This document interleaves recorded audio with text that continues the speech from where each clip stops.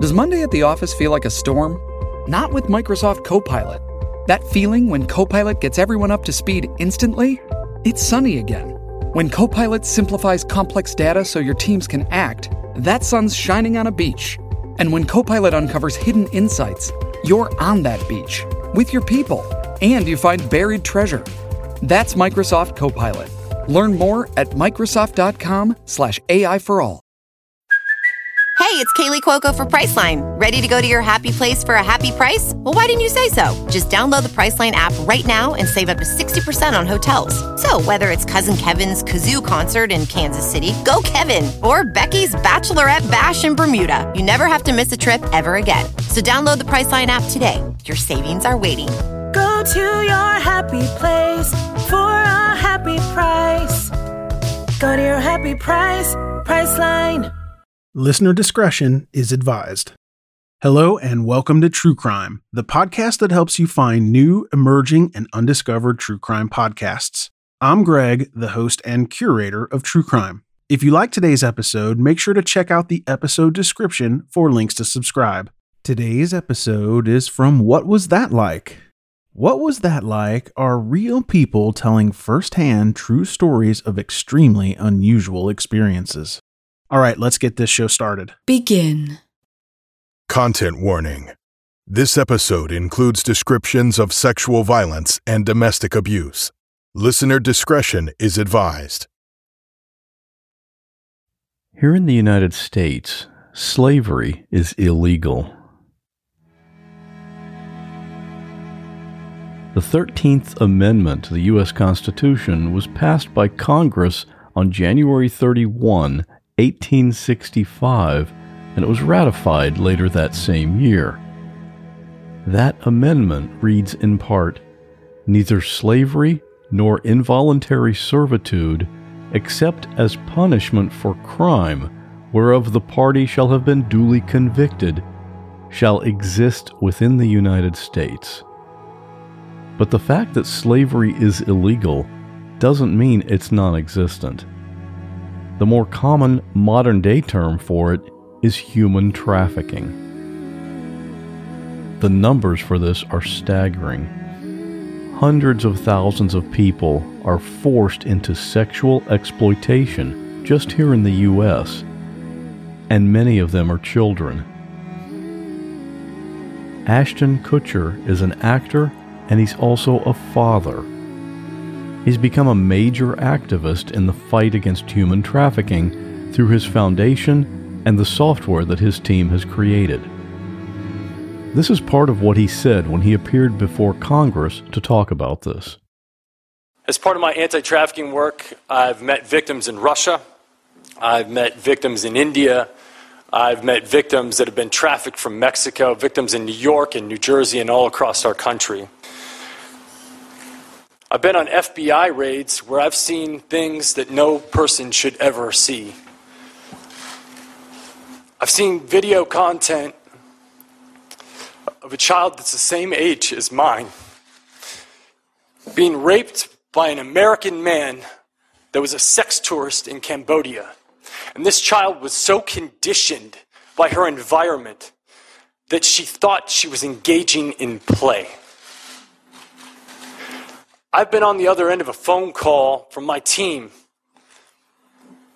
asking for my help because we had received a call from the Department of Homeland Security telling us that a 7-year-old girl was being sexually abused and that content was being spread around the dark web.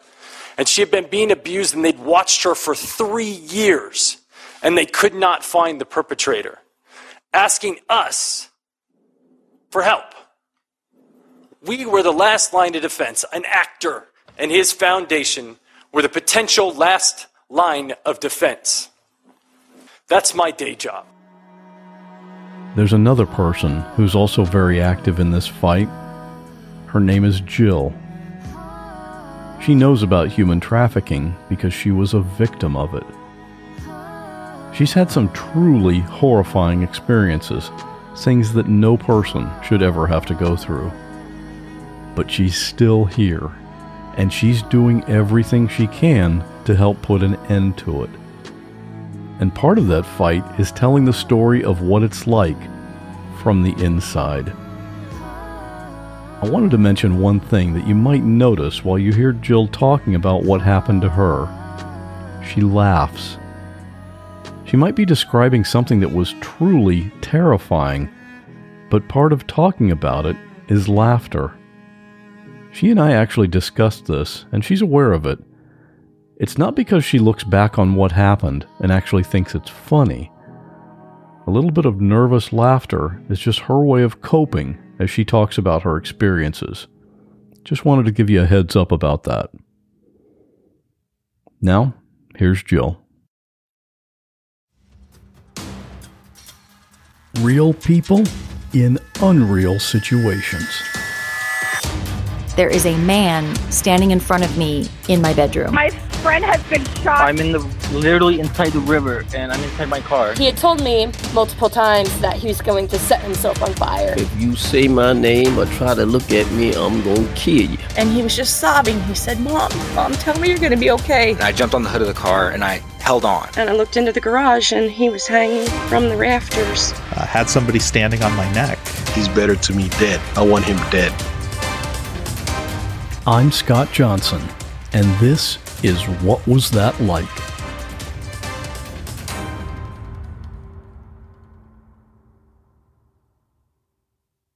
Do you think your childhood played a part in what happened to you later in life? I think it definitely laid the foundation for everything that happened afterwards. Unfortunately, like 96% of trafficking victims are abused as children. And that's where my story starts. I was victimized by a family member as a child, and that led to some pretty drastic decisions, like getting married at 18 to someone who was 31 years old. He was quite the trip. He was not at all what he advertised himself to be.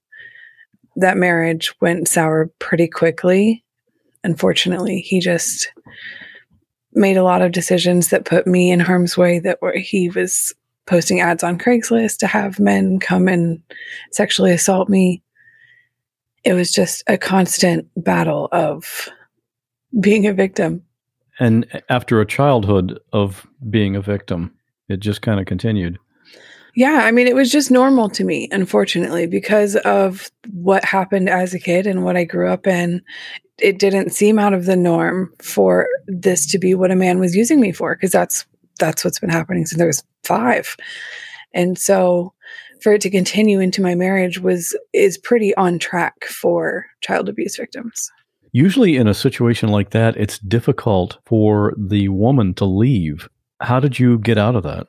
Honestly, I was young enough that I still had some feistiness left in me. And so I was able to kind of just pack up my stuff while he was away at work one day and get in my car, and I left. And I went to a domestic violence shelter. They helped me file for a restraining order. He violated it quite a few times and spent several nights in jail.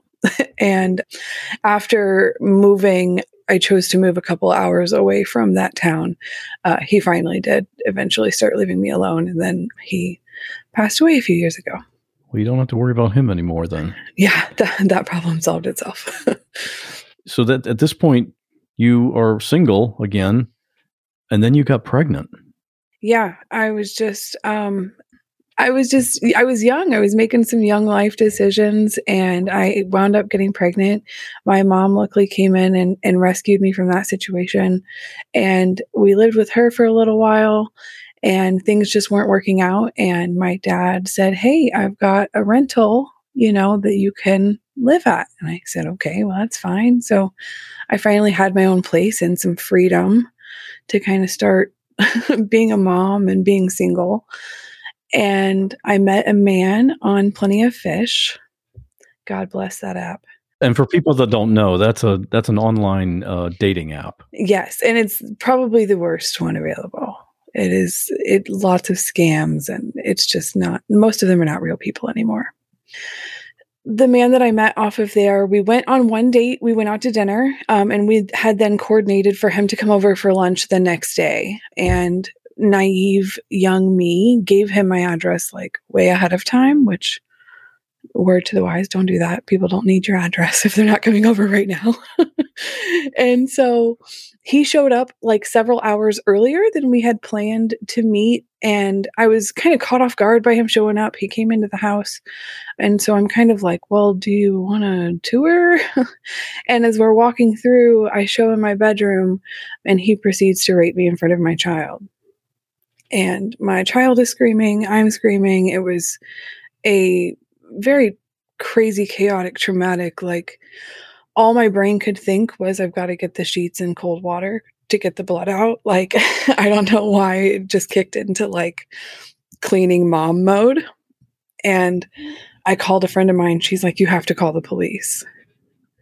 So that's what I did. I called the police. My father actually came over and picked up my child. I was able to file a report after that, and they did end up catching him.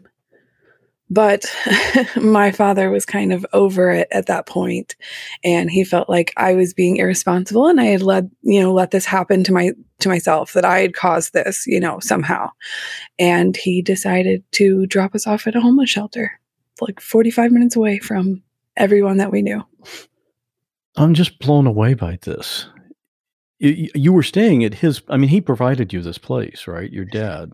Yeah, he wasn't ever really much of a dad anyway. This was probably the most fatherly-like action he had ever taken. I was super surprised by it in the first place. So it's not unlike him to abandon ship when things got hard. But it definitely put me in a predicament with a child and no job and no car and trauma again. More trauma. And this was not that any rape can be described with the word normal, but this was pretty violent. Yeah. So he actually had sharpened his fingernails to a point before he got there on purpose. And by the time I got to the emergency room, they said I had over 400 open wounds on my legs and my vagina just from him.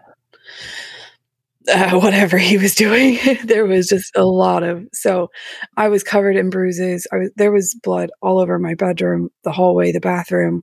The detectives that came to my house actually said that this was one of the bloodiest rape scenes they had ever seen. And she just kept profusely apologizing that they couldn't clean it up for me. And this is the event that your dad decided was the final straw and you need to go. Yeah. That's just what I have no words. I didn't either. I didn't either for that 45-minute car ride. That was the most awkward car ride of my life. At this point, you're really more vulnerable and helpless than ever. No job, no car, no money. And a baby. And what a position to be in life. And we haven't even gotten to the main bad part of the story yet. Right. Yeah, this is just the prerequisites. So, I mean, I was pretty much in the most desperate situation I think I've ever been in as an adult, alone in the world, like literally removed and isolated from everybody that I knew with no resources for real. The shelter offered minimal, we'll give you a ride to a job fair, but we're not going to help you get to the job. So, right. Because their resources are limited too. Yeah, for sure. And the staff that are there, unfortunately, with shelters and stuff, there's a high turnover rate. You get a lot of people that are there for a paycheck and they don't really care. And they just kind of are like, yeah, whatever. So I think the intentions are good but unless you have a staff that's really dedicated, it's just hard. There were a lot of other women that were in the shelter long term. And so the longer I was there, I got to know a lot of them. And one of the girls, she suggested that I download this video chatting app so that I could meet people and you can talk to anybody from all around the world. She's like, you get a lot of Indian guys that want to pay you to get married, but there's also some really cute guys that talk. And I'm like, okay. So I download this app and I talked to quite a few different people at first, some of them consistently, some of them not. That was when I met Jack. Jack messaged me. And instantly I was like, oh my gosh, He is so cute. Like, starstruck. Like, oh, wow. I mean, just always in like nice. All of his pictures, he had suits and like designer clothes. And you could look at the picture and you knew he smelled good. He just was super attractive. And I remember he had the word gentleman in his username. And I remember thinking like, that's what I need. Right. Like, I need a gentleman because I've had this weird, crazy life. And, so we talked back and forth for several months, both with video and with text messaging. And he just really like kind of stepped in and filled this void that I had that, and told me that he cared about me and told me that he loved me and told me how pretty I was and offered to send me money and, just was super supportive. It was super attractive, especially at the point where I was at in my life, where I had like nobody. My family was like, ditched. And so I have this stranger who's being even nicer than my family is. So I was just completely enthralled, like right away. Yeah, he was providing what you were craving. Yeah, and he knew that. He asked the right questions to get the answers that he needed so that he knew which vulnerabilities to attack.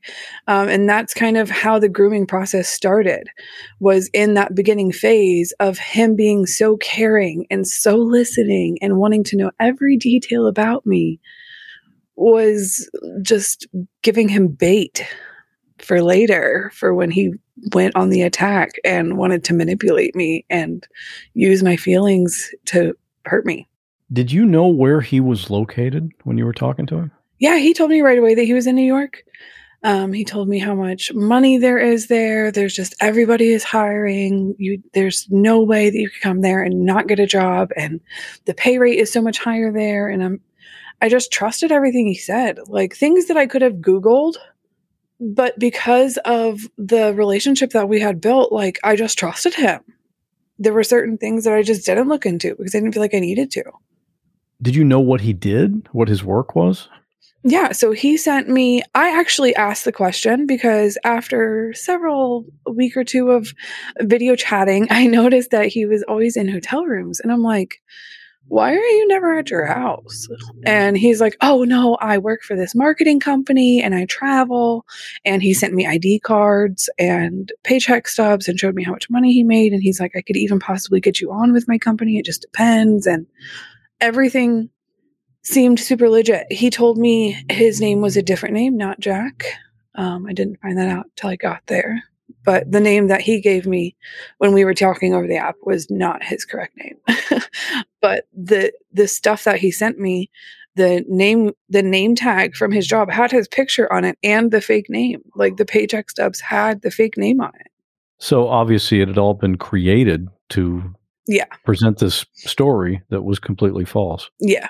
I just didn't figure it out till it was too late. How did he get you to come to New York City? So he had told me that we were just going to work for 30 days. He's like, I know a place that you can get on as a bartender. You'll make a whole bunch of money. He's like, I bet you can make anywhere from $500 to $600 a day. He's like, if you come out here and we bust it out for 30 days, he's like, we'll save up enough money. We can move back to your hometown and get an apartment. He's like, so if you can just find somebody to watch your kid for like 30 days, then we'll move back and we'll get an apartment and we're going to live our life together. And, this happy fantasy couple. And so I found somebody. I was like, hey, look, I just need you to watch my kid for a little bit. I got this job and I'm going to go and I'm going to make all this money and it's going to be great. And I'm going to be able to start my life over. At this point, I'm just sitting here. I'm like, I'm doing this for my kid, but I need you to watch my kid so I can do this. That had to be a pretty good friend for somebody to agree to take a child for a month. Yeah. Luckily, I was blessed with someone at the time who was just, she was already qualified as a foster parent through the state, but all of her foster children had moved out. She currently had an empty home. And so I think it was kind of, she needed it as much as I did. He sent me money for a Greyhound. I bought a Greyhound ticket. And it was a 24-hour bus ride because everything takes longer on Greyhound. And the whole bus ride there, I was super excited, super happy. I'm going to meet the love of my life and he's going to help me get a job and we're going to get married and all of the fantasy things.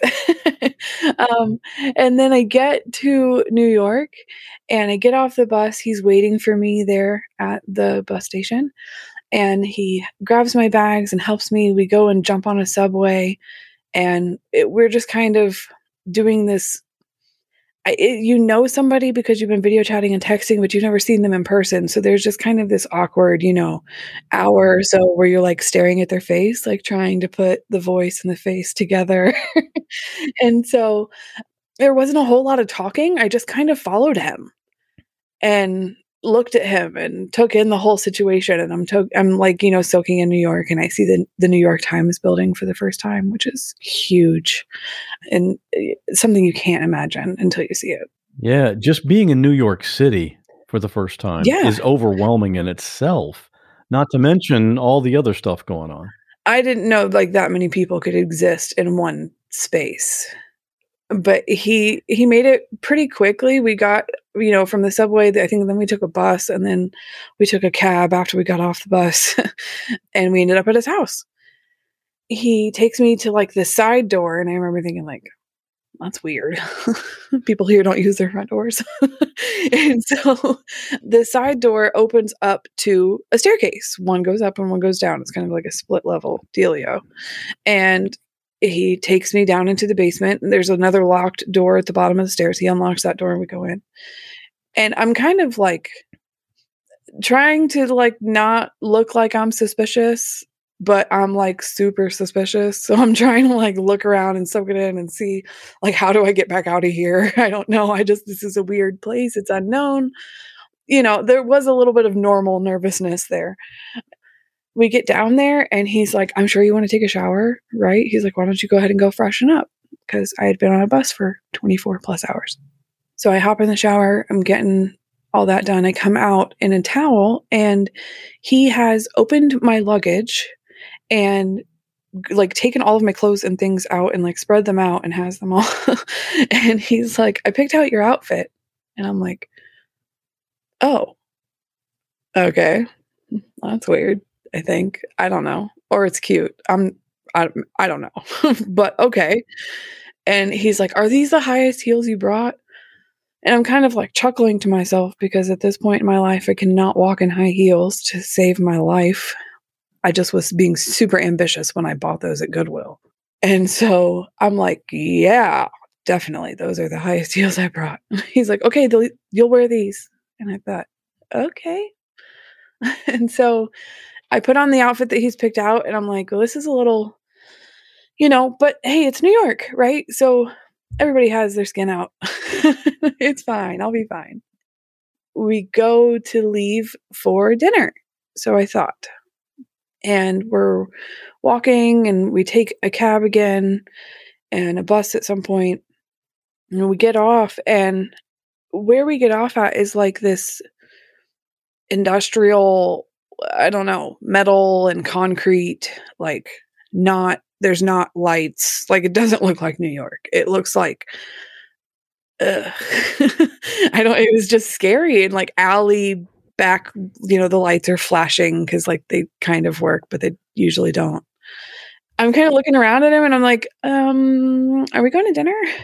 And he's like, yeah, no, we are. Hold on. I got to talk to you for a second. And I'm like, okay. And so he just grabs my hand and keeps walking. So I walk with them and we get to this like kind of intersection of alleys and there's this giant concrete parking block and he kind of has me sit or lean against it. And he's like, oh, do you have your phone real quick? And I'm like, yeah, why? So I pull it out of my pocket. I'm telling you, the second I pulled it out, he snatches it out of my hand. And I was like, what? Like quicker than I could react. And he hands me another phone, just an Android, just one you buy at Walmart, cheap, disposable, and he's like, here you go. This has my number programmed in. And I'm like, wait, what? Hold on. Where's my wire? Why can't I? And at the time I had a phone wallet. And so when I handed him my phone, he got my phone and my driver's license and my social security card and my debit card. And I think I had a food stamp card in there at the time. He had all of it. He had it. And he's like, no, I want to make sure that your phone is safe. And he like gave me some spiel about something. I don't really remember a whole lot of what he said. It was kind of a blur. Yeah. I was thinking, it's with all this happening, your head has to just be spinning. Like, what does all this mean?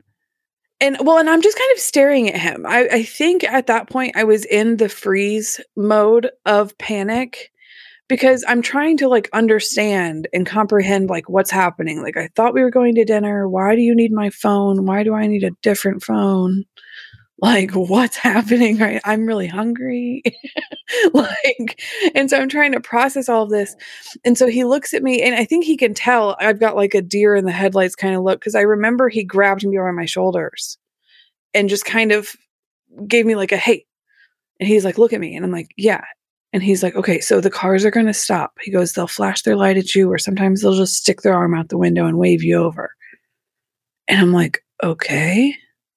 He's like, yeah. So then you just go up to the window and you tell him how much it is for head and how much it is for sex. And I'm like, what? What? You want me to do what?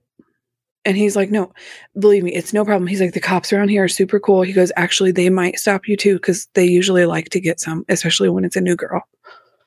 And I'm like, what are you talking to me about? Next thing you know, as he's standing there, like, he starts to kind of walk away, and I'm like, hey, wait, no. I thought we were going to dinner. He's like, we are, babe. He's like, but you've got to get the money first. And I'm just like, what in the world? I can't imagine the disconnect you would have right then. Yeah, just like carpet ripped out from underneath of me. And I didn't even have time to process. Like, by the time he's walking away, I'm still comprehending that I'm supposed to go up to cars that are going to stop and flash their lights at me. And I'm like, did he say head? Because like I was a naive young, I had a child. Even though I had a child, I just had not experienced a lot in the sexual world. And so I was really like, you want me to do what? And so this just, it wasn't long before a car pulled up and flashed their lights. And I am looking at the back of him walking away. And he sees the car flash his lights. He looks at me and he waves me on, and I'm like shaking like a newborn baby giraffe, and I cannot walk. And so he turns around and he comes back down, and he's like, I forgot to tell you, you have to stay in the street. You can't stand on the sidewalk. And I'm like, what? And he goes, another pimp can take you if you stand on the sidewalk. So you have to stay in the street. He's like, I'll explain all the rules later. Let's just get the money for dinner. And walks back away. And I remember thinking, like, a light bulb flashed on. And I was like, did he say pimp? And that was when, like, everything just clicked. And so this car is continually flashing their lights at me and waving at me.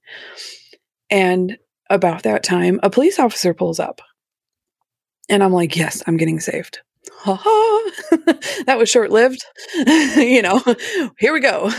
And right at that time, Jack walks up and leans into the passenger side window of the police car, and they start laughing and joking. I can hear them loudly laughing. And Jack stands back up and he's like, get off the sidewalk. And the gentleman in his vehicle is still trying to get my attention. And the police officer comes over the loudspeaker and he's like, she's just trying to catch a date, man. And like makes a joke, calls me the B word. I'm pretty sure there was a lot going on at once. And I just remember thinking, oh my gosh, the cops, he was right. Like, he was serious. Like, they're in on it. Like, they don't care. Like, they're not coming to save me. Did you think at that time of any possibility that you could just run away or escape somehow? I didn't have anything. I didn't have a phone. I didn't have a debit card. I didn't have any money. And I was just so caught off guard. I was like, well, I don't even know what to do. Mm-hmm. And so for some reason, the young me just thought, okay, if I just do this, then like I'll get the money and I'll figure out how to get away later. Like, let me just make it through right now.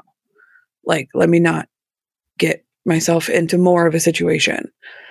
There was something about him. He was so commanding of like, the manipulation had already started before I got there. So I was already enthralled with him. I was already kind of in love with him. You know, I had that young, lustful love. And so that clouds your judgment already and makes you make stupid decisions. There was just a lot of layers. When he said it, it didn't sound like I had a choice. I was so used to taking commands from the men in my life that this felt like the same thing. These are the relationships I'm used to. So it was kind of, there was a normalcy for me in being obedient, unfortunately. So I kind of snapped back into the trauma side of things of, okay, wait, I know how to do this. I know how to handle this situation. You comply and you make it out later. So that was your first night experiencing that. Yeah, and it didn't ever stop after that. It was pretty consistent, especially once he figured out how much money I could make. There were not a lot of white girls in that area of New York, especially that were out working the streets where I was at. And so I kind of became a hit there for a while, and he was making some pretty good money. But eventually there are undercover detectives that do come out on the track, which is where the girls walk. So you can't be there every night. It's just not possible. You'll go to jail. And the amount of fines that you pay makes it not worth it. So he had to find something to do with us. And I say us. There was me a majority of the time. Throughout the years, there were sometimes other girls. It just kind of varied. Some come, some didn't. Some stayed, some didn't. Some he would pick up and take everything out of their purse and kick them out on the side of the highway. So you just never knew what he was going to do. This episode is brought to you by Shopify. Do you have a point of sale system you can trust, or is it a real POS? You need Shopify for retail. From accepting payments to managing inventory, Shopify POS has everything you need to sell in person. Go to shopify.com/system, all lowercase, to take your retail business to the next level today. That's shopify.com/system. With Lucky Land Slots, you can get lucky just about anywhere. Dearly beloved, we are gathered here today to... Has anyone seen the bride and groom? Sorry, we're here. We were getting lucky in the limo and we lost track of time. No, Lucky Land Casino, with cash prizes that add up quicker than a guest registry. In that case, I pronounce you lucky. Play for free at LuckyLandSlots.com. Daily bonuses are waiting. No purchase necessary. Void where prohibited by law. 18+. Terms and conditions apply. See website for details. Judy was boring. Hello. Then Judy discovered ChumbaCasino.com. It's my little escape. Now Judy's the life of the party. Oh, baby, mama's bringing home the bacon. Whoa, take it easy, Judy. The Chumba life is for everybody. So go to ChumbaCasino.com and play over 100 casino-style games. Join today and play for free for your chance to redeem some serious prizes. ChumbaCasino.com. No purchase necessary. Void where prohibited by law. 18+. Terms and conditions apply. See website for details. He had us in the basement for several months. I kind of lost track of the days. I'm not going to lie to you. It's hard sometimes giving time frames, just because when you're up all night long, and sometimes when you're awake for 24, 25, 26 hours at a time, you forget how many days have passed and what was yesterday and what was today. And so a majority of his business with me happened at night. So I did a lot of my sleeping during the day. I did convince him to let me call my mom at one point, but he was sitting right there. And so at that point, that was several weeks in, there had already been some violence. It was pretty quickly that he would punch you or backhand you or bust your lip or make a nosebleed. That was pretty much right off. As soon as you said no or disagreed with anything that he said. So making that phone call with him sitting right next to me, I didn't dare say anything that would have cost me after I hung up because he had already made so many threats of violence and there had already been examples physically of violence. And I was just pretty scared. and also in love. It's a very weird place to be. Yeah, that's one of the things I've heard you say this, that part of your motivation was to make him proud. Yeah, there was, so there's so much manipulation that goes on, and there's so many layers of Jack's game that, one of the things that he used to say to me all the time, because he made me and whatever other girls were there, he made us call him dad. And he used to tell me that the reason that you're with me is because your father didn't do his job, and that's why I'm your dad now. And it was really hard to argue with that because it was like 100% true. And so he would manipulate you with things that were right. He just used them against you and made himself in control. So, I'm a traumatized, desperate, lonely, heartbroken, fatherless woman who has a man who steps in and who's like, look, I will protect you. I'm going to do everything for you. I'm going to love you. I'm going to take care of you. I'm going to feed you. I'm going to clothe you. You can get your nails done. You can get your hair done, but you have to do this one thing for me. And that's how he eventually sold it to me. If you keep doing this, all you have to do is this one thing. He'd say, this is the easiest job in the world. You don't even have to think about it. He's like, I'll do all of the thinking for you. And then it progressed. It went from walking on the track and stopping cars and doing, sexual acts in vehicles all night long to going to hotels. And he was posting me on Backpage, which is actually now been shut down by the federal government. The website no longer exists because they have been convicted of human trafficking. They facilitated it knowingly and accepted money for it.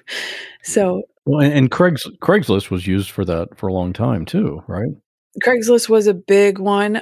They removed their personal section. I'm sure, I haven't looked into it lately. I'm sure they found another way. It's probably under pets or something. But yeah, that's a common one.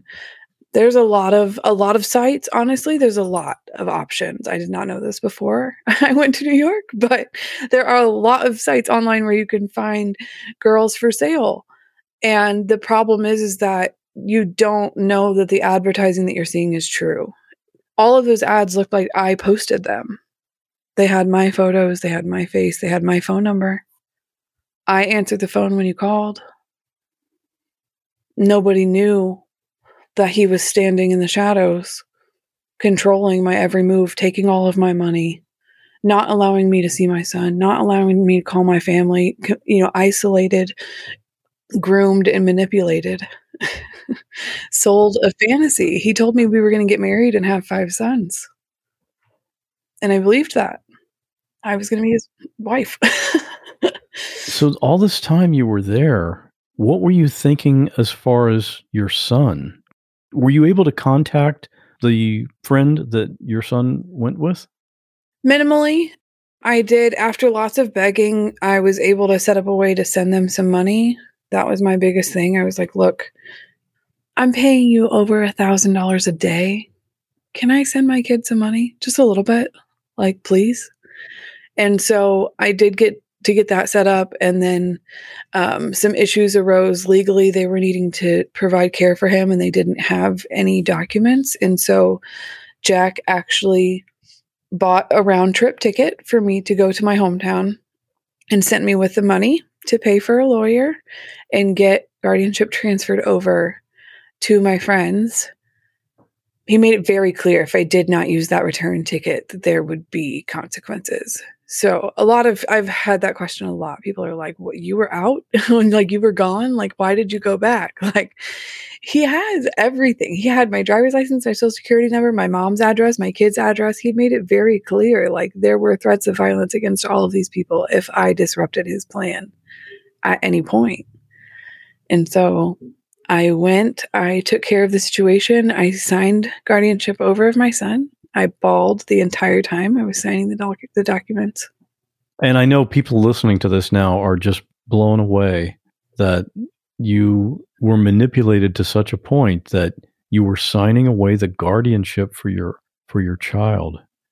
He used to tell me on a regular basis that my child needed a real family, that my child needed a real mother, not a whore. He's like, you know why I love you? Because you're a good whore. He's like, but you know why your child needs a different family? It's because you're a good whore. It was like this backhanded compliment of like, I mean, thank you, I guess. I'm good for somebody. I don't know. It's just, and it leaves you in, well, he's right? Because that's what I'm doing. That's what he's convinced me that this is all I'll ever be. This is what I'm good at. This is what I was made for. And so he was playing on your love for your child, that this is what's better for the child. Yeah. And so I listened because he had been right about everything else. He was kind of, you never knew when he was going to erupt or just lash out. And then it progressed. So when we got to the point that we're traveling from state to state and we're going to different hotels, I think it was 14 different states that he eventually trafficked me in. Sometimes he would go with us and drive you there or be outside waiting or watching or whatever the heck he was doing. There were other times that he would send you on a Greyhound. He would stay in New York and he would send me to North Carolina to go to some hotels, and he would post all the ads on Backpage and Craigslist, and I had a daily minimum, and we had ways I had to send that money to him through prepaid cards and all that kind of thing. And you never knew, even if you were 12 hours away from him, he would drive in the middle of the night and show up at 4:00 in the morning, banging on your hotel room door. And if you were sleeping when he showed up, heaven forbid, if you were sleeping when he showed up, automatically you were getting beat. He hated to find you sleeping. It was like, that was the biggest offense to him, was sleeping. He used to tell me all the time, if you train your body, you can function on 2 hours of sleep. You can do it. I believe in you. Yeah, I'll bet he didn't, though. No. No, he got drunk and partied and slept till noon. There was something I've heard you talk about that is called holding court in the street. What was that? Kind of back to the rules of the track. If you are on the street, that's where the girls are supposed to stay, and the pimps are on the sidewalk. Also, pimps could be in their vehicle. There was a situation where I was walking on the street. A pimp was yelling at me from his vehicle, and I followed all of the rules. I did not make eye contact with him. I did not engage in any conversation with him. I didn't address that he was even there. I continued walking and doing what I was supposed to do. And he bumped me with his vehicle, at which point I then engaged in conversation with him because you just hit me with your car. And so whenever Jack walked up, this man immediately kind of cowered down and was like, oh, I'm so sorry. I didn't realize she was yours. I didn't realize. I'm so sorry. I'm so sorry. And he's like, but she talked to me. She engaged in conversation with me. And Jack says, did you? I said, only after he hit me with his vehicle, I asked him why he did that. But, and Jack said, well, I don't feel that that's wrong. And he's like, no, man, she talked to me. She talked to me. She engaged with me. She's mine. And this man proceeds to come and try and pick me up physically and was going to put me in his vehicle. At which point Jack interfered and took me back. It's a very odd situation to be like a rag doll, like literally having men fight over you. So he grabs me back and kind of throws me behind him. And he's like, nope, we're going to hold court before anybody's taking anybody. And he's like, all right, that's fine. So everybody gathers up their friends. And you have to be a pimp that's known among the other pimps in the area or whatever. I don't know, however you get into their group. And so they're standing in a circle, and I am on my knees on the ground in the middle of the street. And Jack says, I'm going to allow this hoe to tell her story. And if at any point any one of you feels that she's lying, I want you to kick her in her face. And that was one of the most terrifying nights. I mean, other than the nights where Jack was just beating me up because he was drunk or mad or whatever, that was one of the, like, I thought, if all 14 of these men kick me in the face, I'm going to lose my life tonight. So, well, I better make this really convincing. And luckily I did. I told my version of the story. The other man told his version. He stuttered through, and they believed me. Nobody kicked me. And that was kind of one of the first big situations where Jack was like, "Look, I told you." He used to say all the time, if you pray to the game gods or to the pimp gods, they'll bless you. Pray to the spirits of hoes past and they'll protect you and blah, blah, blah, blah, blah. And if you just do the right thing, if you do the course, you stay and, everything pays off. And he's like, do you see how my instruction has saved you tonight? How I've saved you. But he saved me from a problem that he created. I would have never been in this situation if it wasn't for him. But the narcissistic mind control, you don't see it like that when you're in it. You just see that you got saved and somebody cared and somebody was there and they had your back and made sure nothing happened to you. And you've got nobody else. No. I wanted to ask you this. I live near Tampa, and we have a football team here and the stadium, of course. And so some years the Super Bowl is held here. And I've always heard that the week of Super Bowl, the volume of human sex trafficking around here just skyrockets. Why does that happen? What's the connection? Unfortunately, anytime you have a large event like that draws a lot of tourism, you get a lot of high spending single men that have free time, or they have a business meeting in the morning and they've got the rest of the afternoon, or the game is tonight, or they're golfing tomorrow.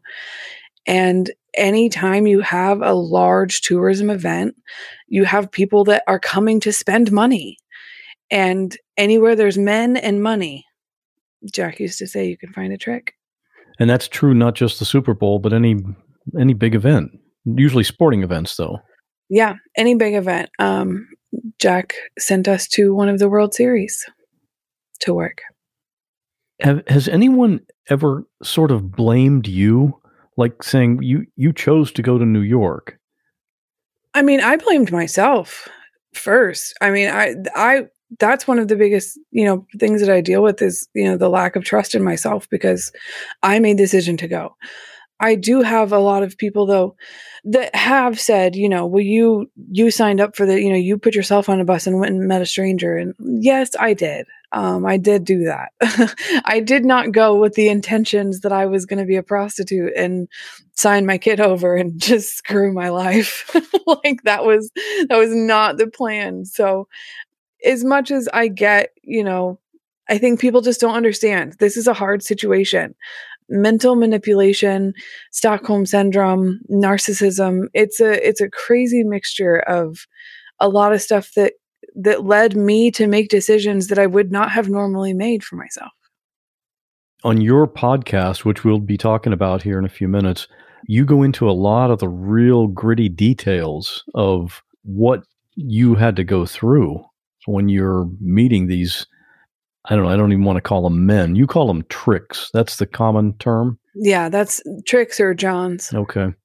We're not going to go into all the detail of that here. People can listen to your podcast and hear that. But this lifestyle, what you were doing every night really caused you some health issues. Yeah, I mean, it affected my body physically. It affected me mentally. I spent quite a bit of time in the hospital after I got out. I was admitted for weeks. We had to treat things like pelvic inflammatory disease and just STIs and things that, that happen when you go without medical care or proper attention for a long period of time, and you have multiple sexual partners and just everything that went into the trafficking as a whole. I think you said it was a really bad case of kidney stones that kind of led to you being able to escape.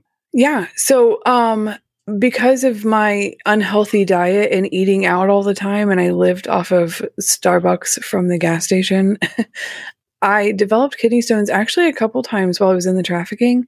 The first few times I was just in severe pain, but they ended up passing and it wasn't a problem. The last kidney stone that I got, I had been vomiting and sweating and in pain for several days. I was having trouble moving. I couldn't hardly walk. And Jack did not care. I had a daily minimum that I had to meet. And that was that, no matter my physical condition. So I continued to work and I begged him. I said, can I please go to the hospital? Something is wrong. Eventually, he did drop me off at a hospital. I went in and they did several procedures. The kidney stone was too large. It wouldn't pass. So you had to have surgery. Yeah, they actually had to go in and get it all out. And so when I was finally discharged, I sat and waited. Jack didn't show up. I think I waited outside of the hospital for like 3 or 4 hours. It was insane. It was a long time for someone who's in pain. And Jack did finally show up. And I remember thinking while I was sitting there, like, why don't I just leave? But I think I was so stubborn at that point. I had given so much. At that point, I had probably given Jack at least $500,000. And I had nothing. I had zero. I had $0 in my pocket. And I was like, there's no way. If I'm going to leave here, if I'm going to finally get away from him, I'm leaving with something. I'm going to take something with me. Like, I'm not leaving here with nothing. And by that, you meant money? Anything. I literally was empty-handed. And Jack's car, I've got a suitcase full of like designer clothes and stuff. So I'm like, I'm going to leave here with something. Like, I cannot leave here with nothing to show for all these years, all the work that I put in, all the lies I believed, everything. Right, because it had been like around 3 years at this point. Yeah, it had been over 3 years since I had met Jack and started talking to him, and right at about 3 years that I had been in New York, and I was infuriated. I had figured out that he didn't really care. That everything he was saying, it didn't add up. Like, you can't tell me that you love me and punch me in the face in the same like 3-hour span. Like, that doesn't work. This doesn't make I've tried and I thought you were going to change and I thought you were going to be who you said. But so he finally gets there to pick me up and I get in the car and I'm crying because I'm in so much pain because I've just gone through all these procedures and stuff. And, my, my crotch is on fire. My kidneys are in pain and swollen and just everything is like. And he has the nerve to say, he said, I don't give a fuck. You and that doctor can get out and make my money. And I just remember sitting here thinking, like, there's no way. There's no way that he's serious right now. And he reaches across. I was bawling my eyes out because I'm so angered by everything that he's saying that I'm crying now. And he backhands me for crying and he hits me with his pinky ring and cuts my eyeball open. He hit me so hard on the left side of my face, the right side of my nose starts bleeding. So now he's like, wipe the blood off. He reaches into the back, grabs a duffel bag out and throws it out onto the sidewalk. And he reaches in his pocket and grabs some cash and like shoves it in my hand. And he's like, grab yourself something to eat before you go make my money. And I just remember thinking, I'm done, man. I can't do this anymore. I just can't. This is the last time that I'm going to cry to you and think that you care. And I'm in so much pain right now. There was no way I was going to go make him any money. Not with my body. It was not going to happen that night. And I knew what was going to come in the morning if I didn't have the money. I had $7 in cash is what he had handed to me. And I walked into the train station where I was supposed to change my clothes and get some food. And it was $7 for a ticket on the train to Manhattan. And I thought, okay, let's just see what happens. I'm just going to, worst case, either way, I'm getting beat. So do I take a chance at getting out or not? And so I hop on the train. I go to Manhattan. I'm walking around crying with my duffel bag. My nose is still bleeding. My eyes all tore up because he hit me. And this man stops me and he's like, why are you crying? And I was like, what? And he's like, look, he goes, I can tell you're not homeless. You're clean, stuff. He goes, so why are you crying? What's going on? And I like verbally diarrheaed the whole last 3 years plus in like 5 seconds. And he's like, come with me. And, I'm like, what else could happen at this point? Right. So let's go. So I go with this gentleman. He takes me to his like high-rise apartment in Manhattan. He lets me take a shower. He cooks me dinner. He gives me $50 in cash. And he says, my wife is going to be home from work soon. And I'm not going to be able to explain why you are in our house. So I need you to go. He's like, but I hope that I've been able to help you. And I just remember thinking, like, there's no way this person is human.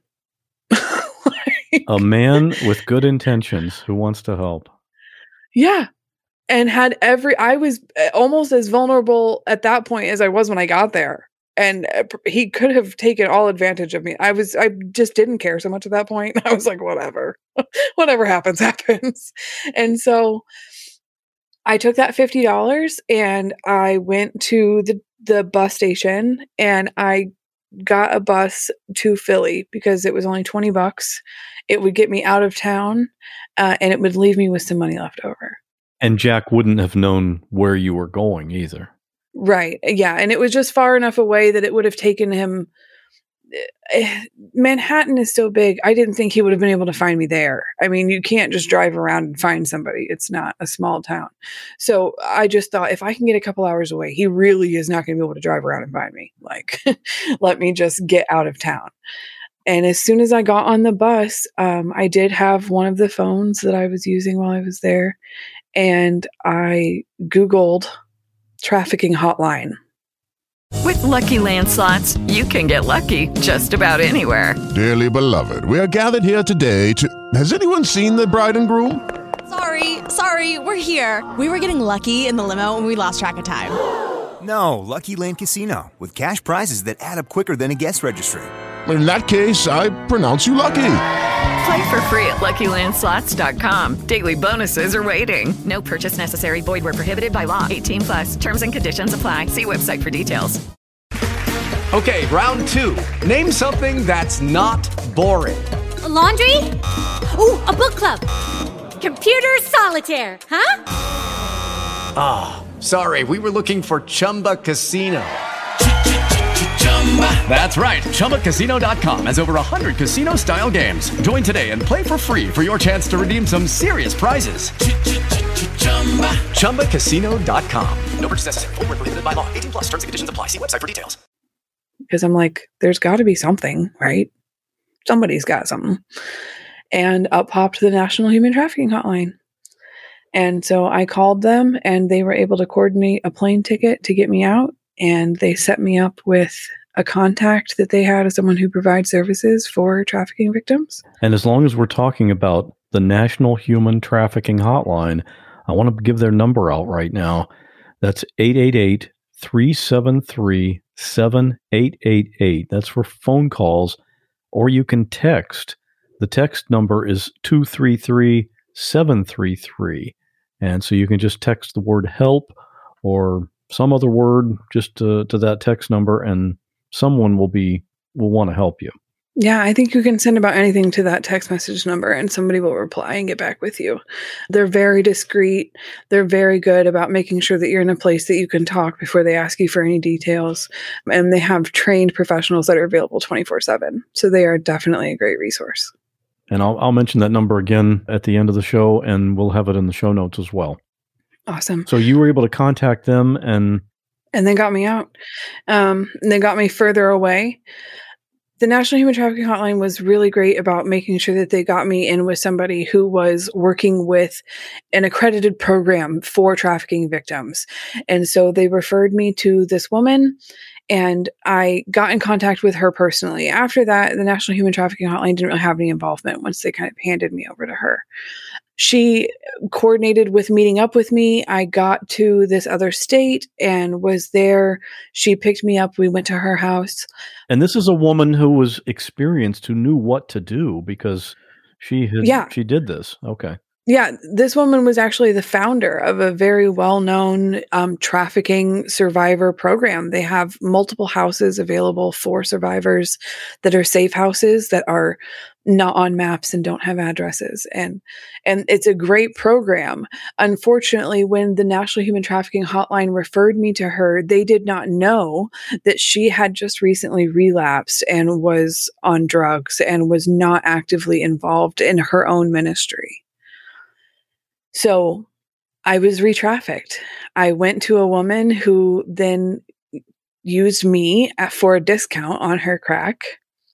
And I was there for several weeks in her house before I was like, I'm not doing this again. I'm done. I'm not staying as long as I did last time. I learned my lesson.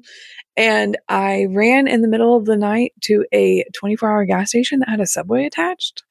And I sat there until I got a hold of the actual program that I was supposed to have been referred to.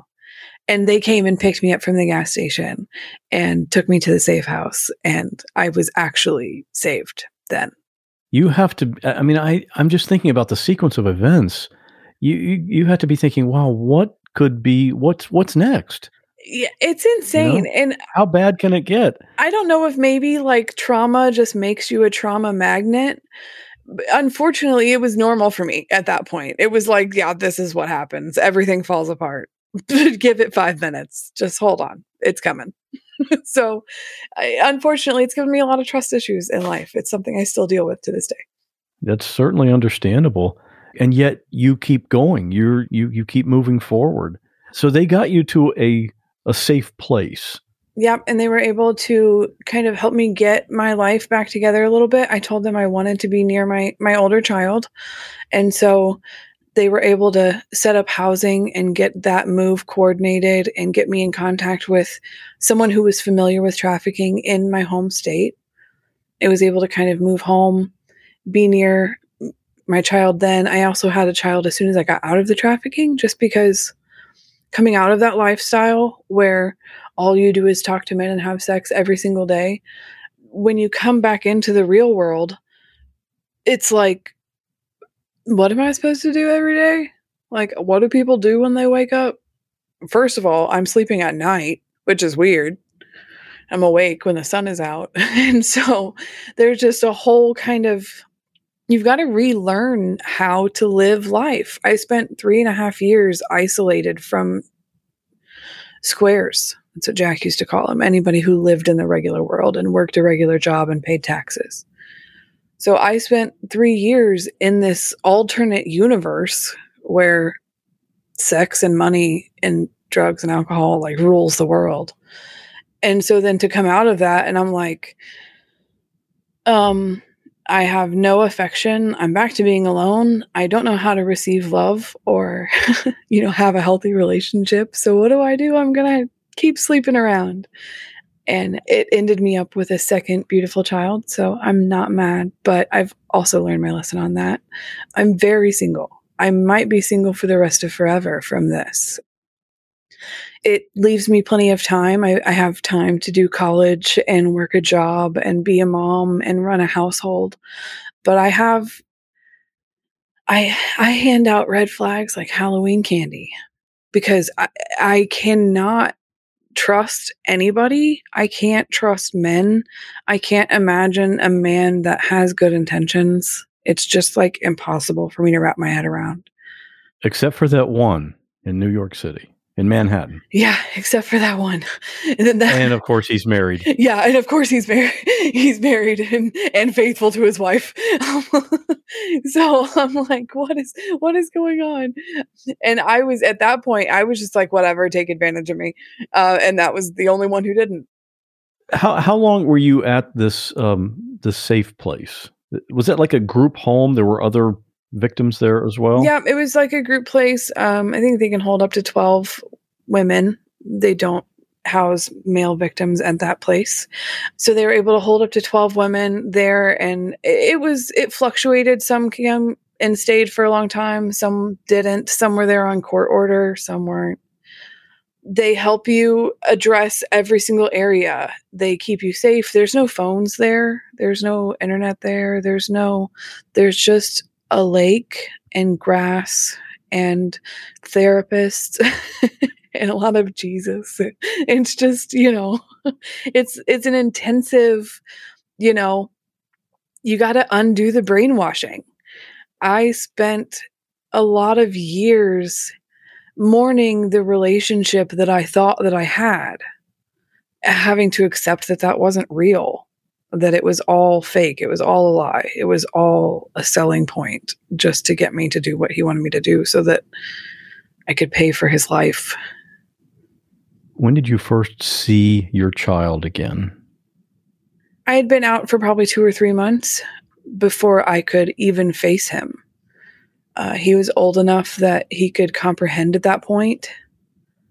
So having to look my kid in the face and say, I screwed up. I thought I was doing what was best for you, and I made a huge mistake, and it cost us years of our life. Like, that's just not something that I could face right away. I had to get myself healed a little bit first. But as soon as I could, I did every day. And by that time, your child was 5, 6, something like that? Yeah. Well into school and having friends and living a life that I wasn't involved in. But you're on track to regain custody. Yes. Yep. I am putting everything in place, over the next few months. And the judge has looked over everything and I think has decided that they're going to give him back. So it's been a long road, a lot of work, a lot of legal battles, a lot of arguing my case and my point. The FBI had to come in and say, yes, like, she's not lying. Like, we have proof that this actually happened, because it's unbelievable. Like, when you put it all out in one line, it's unbelievable that this much stuff could happen to one person. It really is. I mean, I can imagine people listening to this story or listening to your podcast and thinking, come on. Like, how much unlucky. I told my therapist the other day, I said, I am so glad that we meet as often as we do, because if there was not somebody here to like witness this stuff happening as it's happening, like, nobody would believe me. You were connected, you got connected with a church, and they helped you out quite a bit. Yeah. They really stepped in and kind of showed me what unconditional love looks like. I had never experienced that in my entire life, for someone to love me and not expect anything in return and not have a reason why, or a side spin for, there's like I'm always waiting for the catch. And that just wasn't there. They stepped in and paid my bills so that I could take a maternity leave whenever I had my second child. They bought me a vehicle when the transmission in my other vehicle blew up. They have just kind of really been the love that I can imagine that Jesus is, should be, and what I imagined all the men in my life were going to be, what I was really looking for. They've kind of stepped in and been. And so it's been a really refreshing, like, wow, there are good people left out there. So your life is going the right direction again. I mean, you're in school, you're working in a career, or you're working toward a career, and you got to be pretty happy now. Yeah, I mean, it's great. It's kind of a sense of normal again.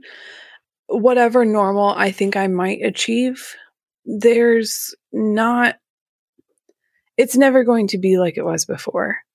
The amount of PTSD that I have now from this situation, especially knowing that Jack is still out there and, is walking around freely and could try to attempt to contact me at any point.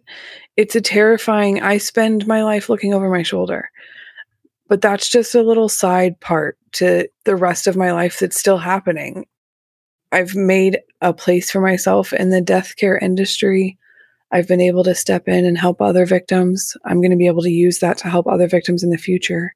There are so many women that just go unclaimed every year. Their bodies are just left sitting because their families don't know that they're there and nobody can identify them. And that could have been me.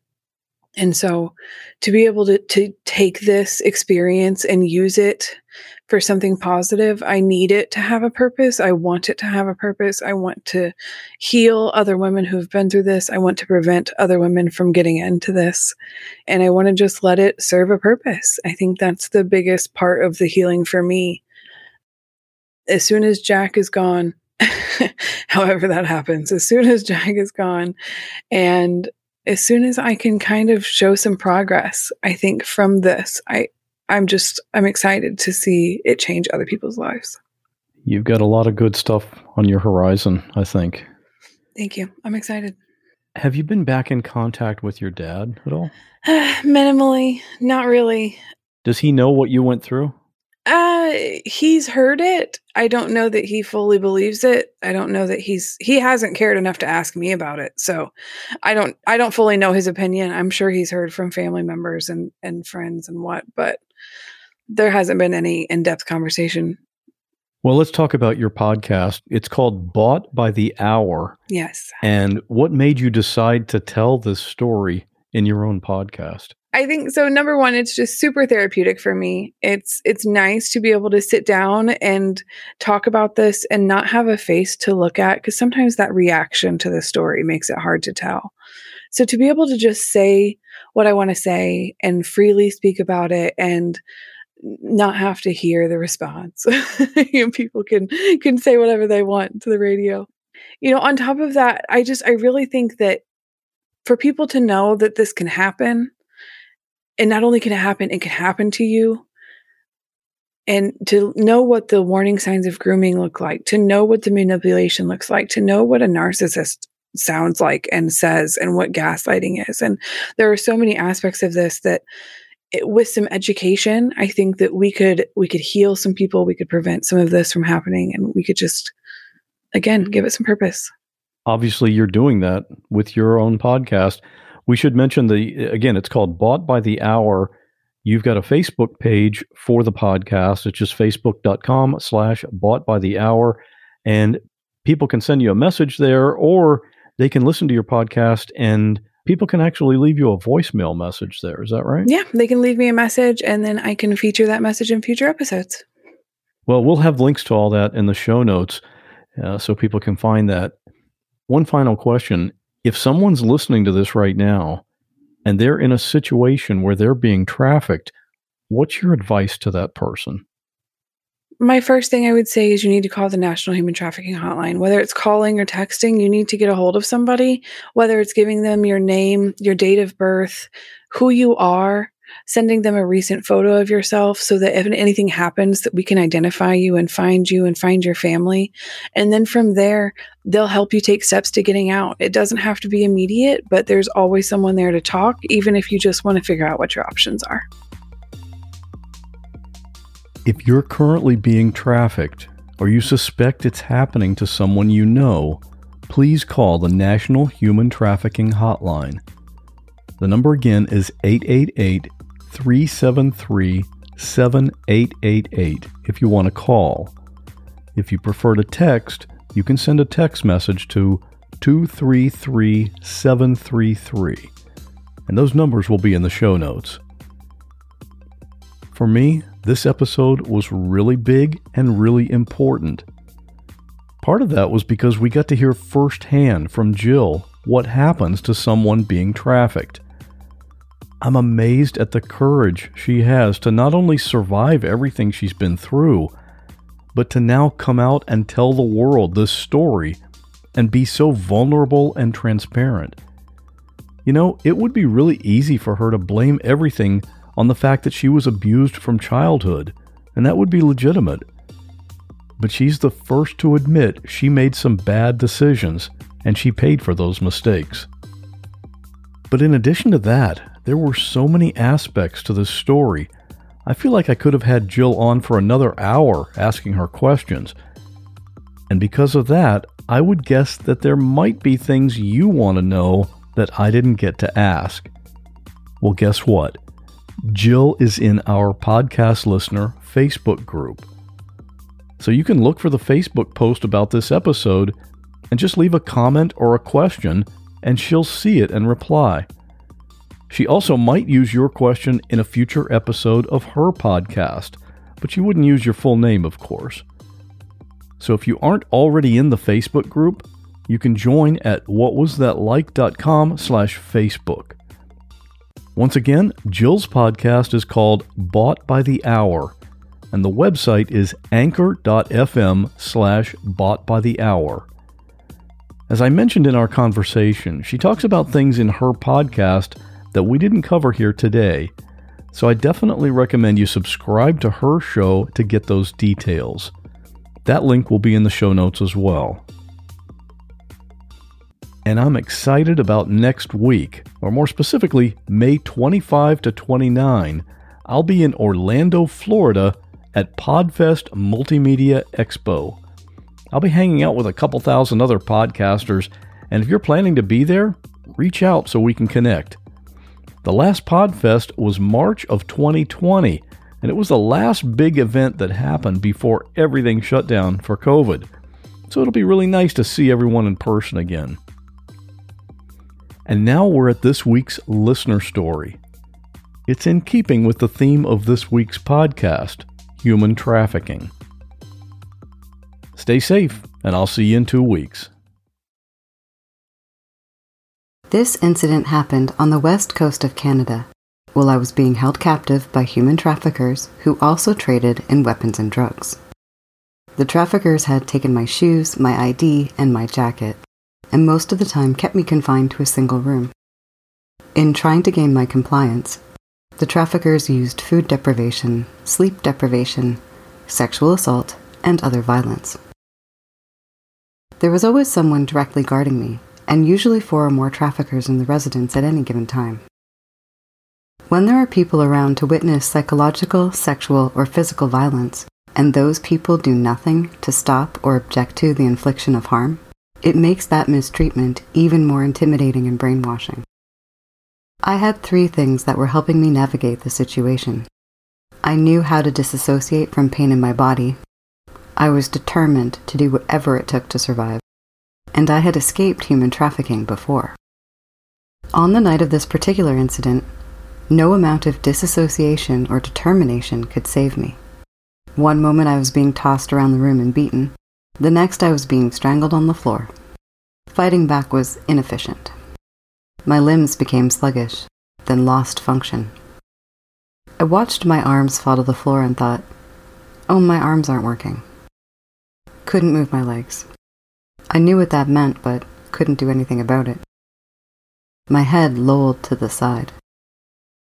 I saw a piece of lint on the carpet, just a wee fluff of carpet lint, and thought, I'm gonna die looking at this carpet, and no one will know what happened to me. Mom's gonna be so disappointed. I felt sad more than scared. Vision went red and then black.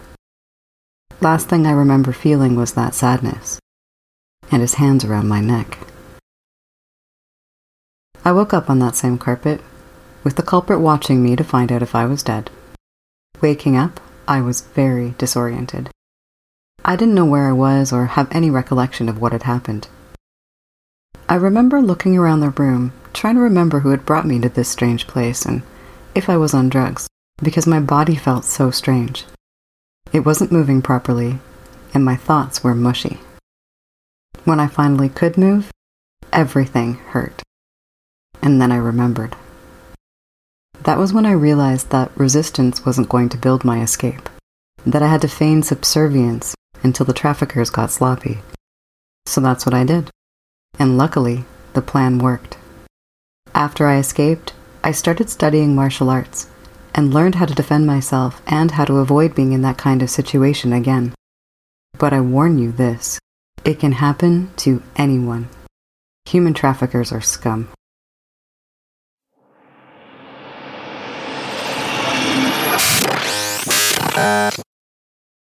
Thanks again for listening to True Crime by Indie Drop-In Network. If you would like to nominate a true crime podcast to be featured, just send me a tweet at Indie Drop-In. I'd also love to hear if one of our featured podcasts is now your favorite show. Indie Drop-In survives off ad revenue and listener donations. If you would like to contribute, please consider buying me a coffee. You can go to buymeacoffee.com/Indie Drop-In. If you look at the very bottom of the episode description, I put a link in there to make it really easy. Indie Drop-In has many other shows that you also might like. Just go to indiedropin.com. All right, see you next week.